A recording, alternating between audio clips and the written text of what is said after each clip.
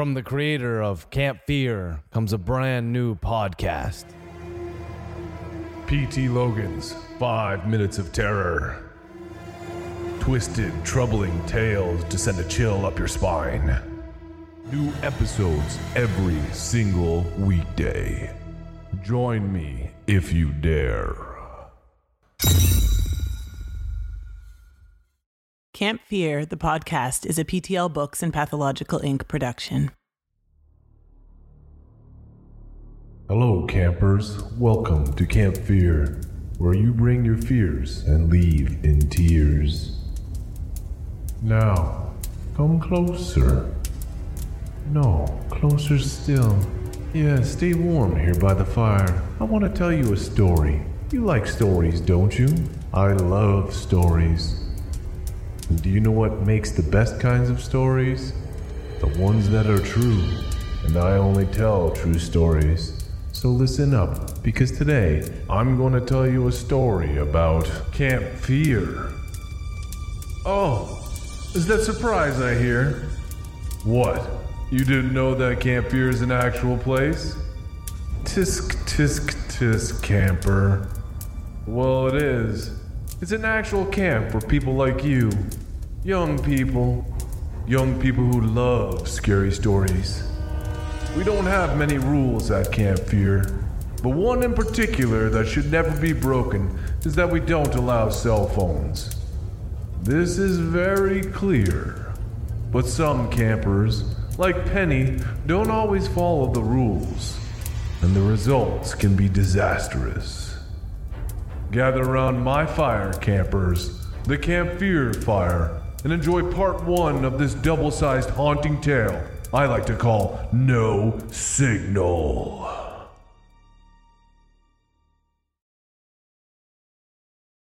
Part 1. Cell phone. But I can bring my iPad, right? No, Penny, you can't bring your iPad. My mouth falls open. No iPhone and no iPad? Those are the rules, hun. I can't even speak. I agreed to go to this stupid camp only because my mom promised me that I'd get a new iPhone if I did. But I had no idea that phones weren't allowed at the camp, let alone iPads. What am I to do all day? No internet at all? Nope, no internet. I can't believe what I'm hearing. Nobody told me this. I couldn't think of anything worse than being without internet for an entire week. Literally nothing. But now that we've been driving for close to 2 hours, I know that there's nothing I can say or do that will make my mom turn around. No matter how badly I want her to. So I decide the next best thing to do is give my mom the silent treatment. Even when we arrive at Camp Fear, I still can't believe that's the actual name. I don't say anything to her. My mom says goodbye and I hug her, but then I stomp off. I'm greeted by a strange man who calls himself Tyler.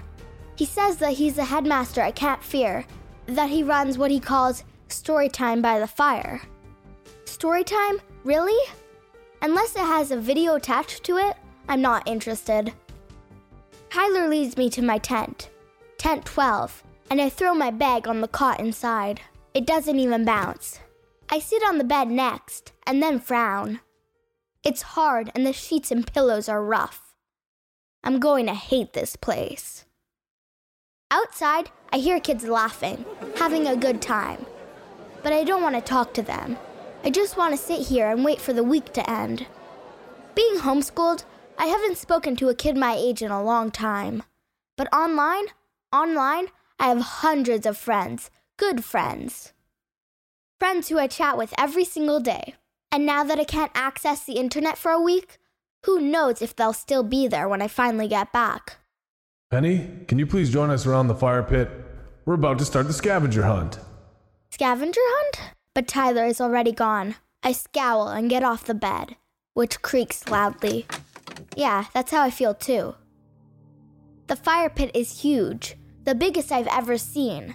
And while there's no fire burning now, I bet that later tonight it will be ablaze and we'll all sit around it singing Kumbaya. There are maybe a dozen campers around the pit, boys and girls about my age. They're talking and laughing, but I'm not. Several of them say hi to me, and I say it back, but keep my eyes low. As we wait for Tyler, I reach into my pocket for my cell phone, but of course, it's not there. I sigh. 6 days and 23 hours left. Well, campers, today we're starting off with a scavenger hunt. You'll be in teams of 2, and each team will have a list of things to find. There will be a prize for whoever finds the most items. Tyler counts the campers around the fire. 13 of you. That means... I'll go alone. Tyler looks at me, one eyebrow raised. You sure? Just in case he wants to change his mind, I quickly grab a sheet of paper from his hand. I'm sure. Okay then. Tyler claps his hands together. Go on, get started. You have 1 hour and then we'll meet back here, around the fire. I hurry away from the crowd, putting space between them before I look down at the sheet of paper. It's the strangest list of items I have ever seen. Not that I'd expect anything different from a place called Camp Fear. There's everything from a glowing green necklace to a mosquito. A mosquito? Really? To a giant spider, a walkie-talkie, and a leather-bound book written in another language. What a joke. Rolling my eyes, I just keep walking, not bothering to look for any of the strange items. Before I realize it, the sun starts to set. How long have I been walking for? I'm so lost in my own head that I don't even see the small hill in front of me and I stumble. I barely manage to avoid falling down into a garbage dump. Seriously? Sure enough, there's a pile of garbage down below. It's not food garbage, but toys and a walkie-talkie. I see other items too, including a large book. What are the odds? I slowly go down the dirt hill, falling and banging my knee twice. I'm covered in mud by the time I reach the bottom, but I see that there is a walkie-talkie on the ground. I check it off my list. I'm about to pick up the book and read it. It has to be in a strange language to count. When something else catches my eye. It's shiny and reflects the fading sunlight. I shove the book aside and then stand up straight. I can't believe it! It's a cell phone. It looks like a new one too. Brand new. The kind that my mom promised to get me after I suffer through a week of Camp Fear. Just leave it, Penny. I probably would have left it alone. After all, there's a next to zero chance that it has any battery left. But then something happens. The phone pings and the screen lights up. It's a message, and I can't resist bending down and picking it up. After all, what if it's important? What if someone's in trouble and needs my help? Part 2. Message. I stare at the message for a long time without blinking. I can't believe it. Not only is it a text message, but it's addressed to me. This can't be. But as I stare at the phone, I realize this is the case. I'm not sure if it's some sort of prank. It must be, but it's still shocking. Penny, don't be in tent 12 at 11:16 p.m. What does it mean? Another thought occurs to me. Maybe it's just a coincidence. Maybe this is just a random phone that just happened to be on, and when I picked it up, there was a message to another girl named Penny. Another girl named Penny who just happens to be staying in tent 12? I finally peel my eyes away from the cell phone and look around me, expecting to see a group of kids pointing and laughing. "We got you," they would say, but there's no one here. Heck, I don't even know if I've told anyone my name yet. Just put the phone down, Penny. Put the phone down and leave it where you found it. Forget all about it. As I glance around, I realize that every item on the list is here. The mosquito and spider are paintings, but I think they count. Was that a coincidence too? Shaking my head in confusion, I quickly check everything off my list, and then observe the cell phone again. There are no apps on it, no stored numbers, and even the message itself. The only message came from an unregistered number. It looks like a brand new cell phone, straight out of the box. The weirdest thing is that the cell phone has no signal, no bars. That too, like the message, seems impossible. After all, the message came when the phone was right here, right in this garbage dump. I can't wrap my head around this, but I start to think that maybe I'll get signal back at the camp, which means that I might be able to download a few apps, maybe contact my friends. This idea elevates my mood, and I put the cell phone in my pocket.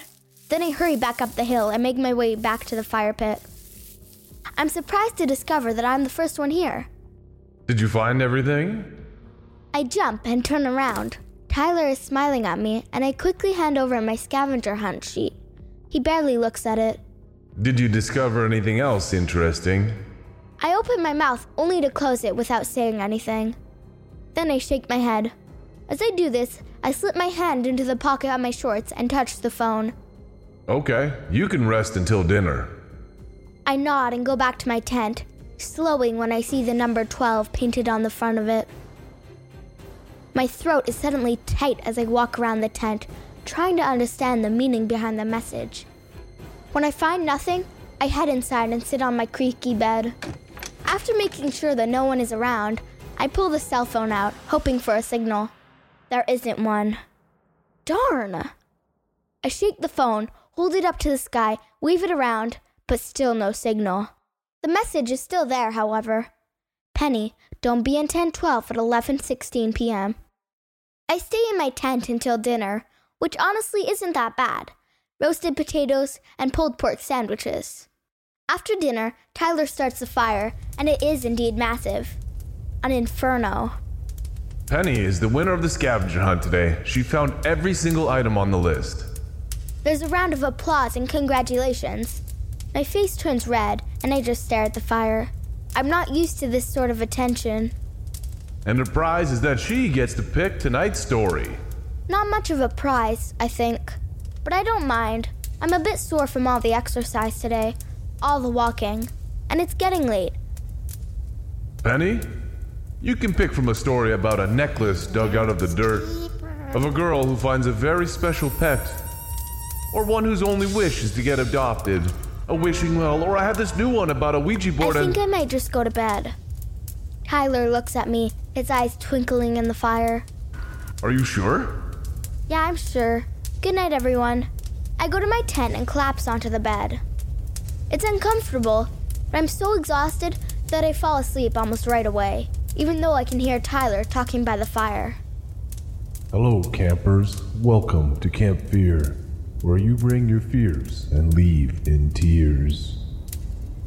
Now, come closer. No, closer still. Yeah, stay warm here by the fire. I want to tell you a story. You like stories, don't you?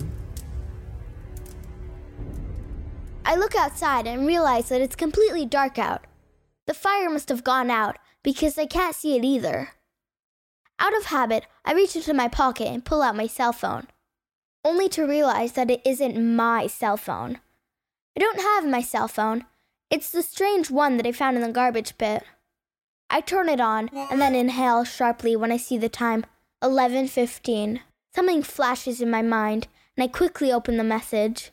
Penny, don't be in tent 12 at 11:16 p.m. It's silly, of course. Nothing is going to happen. This is just a prank. And yet, I get off my bed and exit the tent, convincing myself that it's not because of the message, but because I need to use the bathroom. I'm halfway to the outhouse when a flash of light suddenly blinds me. This is followed by a sizzle and then a second later, a loud crash. Other campers join me now, and they're all shouting and pointing at my tent, at tent number 12. I spin around and my jaw falls open. The lightning had been a direct hit, and most of my tent had collapsed. What is left of it is still burning on the grass.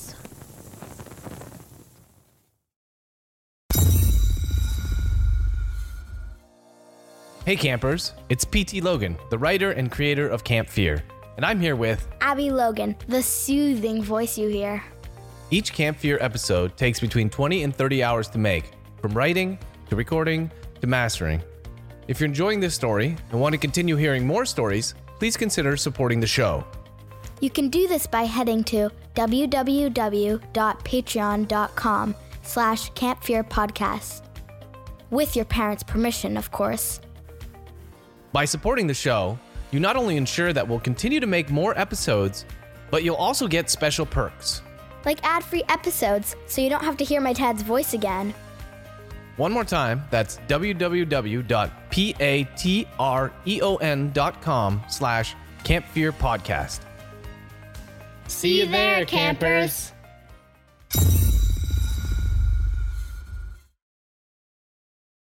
Part 3. Received. Are you sure you're okay?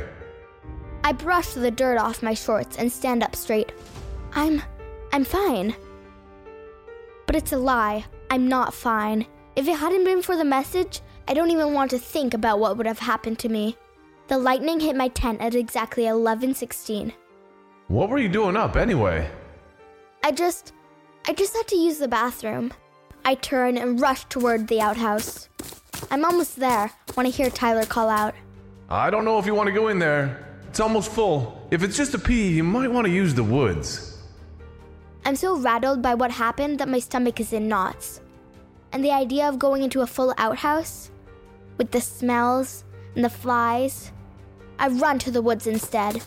It's dark and cold, but I really do have to pee. When I'm far enough from the campsite, I quickly do my business behind a tree. When I pull up my shorts, I feel something heavy in my pocket, and it takes me a moment to figure out that it's the cell phone. I grab it and then move my arm back to throw it as far away as possible.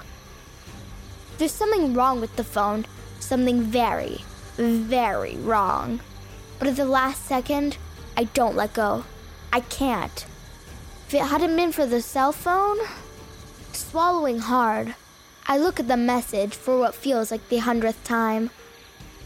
Penny, don't be in tent 12 at 11:16 p.m. Somewhere in the back of my mind, I recognize that there's still no signal. But the near tragedy has me not thinking straight. With trembling thumbs, I struggle to type a message. At home, on my cell phone, not in the woods with this haunted one, I can type faster than almost anyone. But at Camp Fear, it takes me nearly a full minute to complete this simple message. How did he know that was going to happen? I press send and wait. A second passes, then 2, before a red X appears along with the message. Failed to send. Shaking my head, but not willing to give up yet, I start to type another message. I get about halfway through when I hear a sound behind me. A scream catches in my throat, and I slowly turn to see a raccoon. It's a big raccoon, one of the biggest I've ever seen. But when it notices me, the animal looks even more scared than I am. It tucks its tail between its legs and darts away. Still shaking, I turn my attention back to the cell phone and continue typing. Who are you? As soon as I press send, an owl hoots high above me and I jump. I look up, searching for the animal, but it's nowhere to be seen. When I look back at the phone, it has the same message. Failed to send. Penny, are you okay? Tyler shouts to me from the campsite. I tilt my head, trying to locate him, but I can't through the trees. Fine, I'll be right back. I can't let the man know about the cell phone. It's against the rules. After a deep breath, I type my final message. This one takes twice as long as the other two. What do you want? This time, there was no raccoon, no owl hoot. There was only silence. An eerie silence. I don't know much about camping, or the woods in general. But the one thing that I do know is that they're never quiet. There are always crickets chirping, birds squawking, frogs croaking. The woods are always loud, especially at night. Slowly, my eyes drift back to my phone. There's something different about it this time, but it takes me several seconds to figure out what it is. The message finally went through. There is no failed to send. It's green, meaning it was received. How is this possible? The top of the screen indicates that there's no signal, and unless it somehow got one during the few seconds I was looking around, then I hear a crunch to my left and spin in that direction. I hold the screen out in front of me, trying to use what little light it produces to see who's there. Tyler? The reply comes from my right, not my left. And it's definitely not Tyler. The voice is dry and ancient, almost brittle. And it's truly terrifying. I don't know how you knew about the lightning, Penny, but you weren't supposed to survive. Now you owe me a life.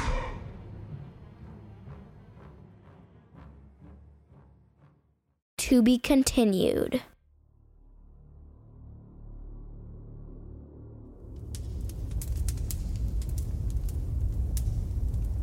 No cell phones. That's the rule at Camp Fear.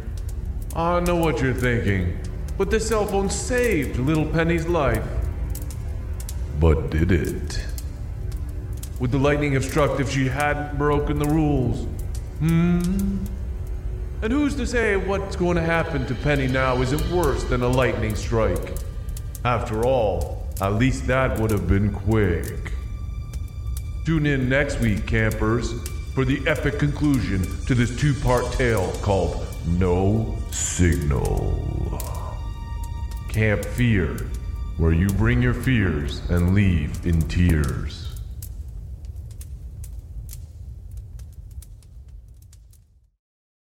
Camp Fear, the podcast, is a PTL Books and Pathological Inc. production. Story and audio editing by Patrick Logan. Vocals by Abby Logan.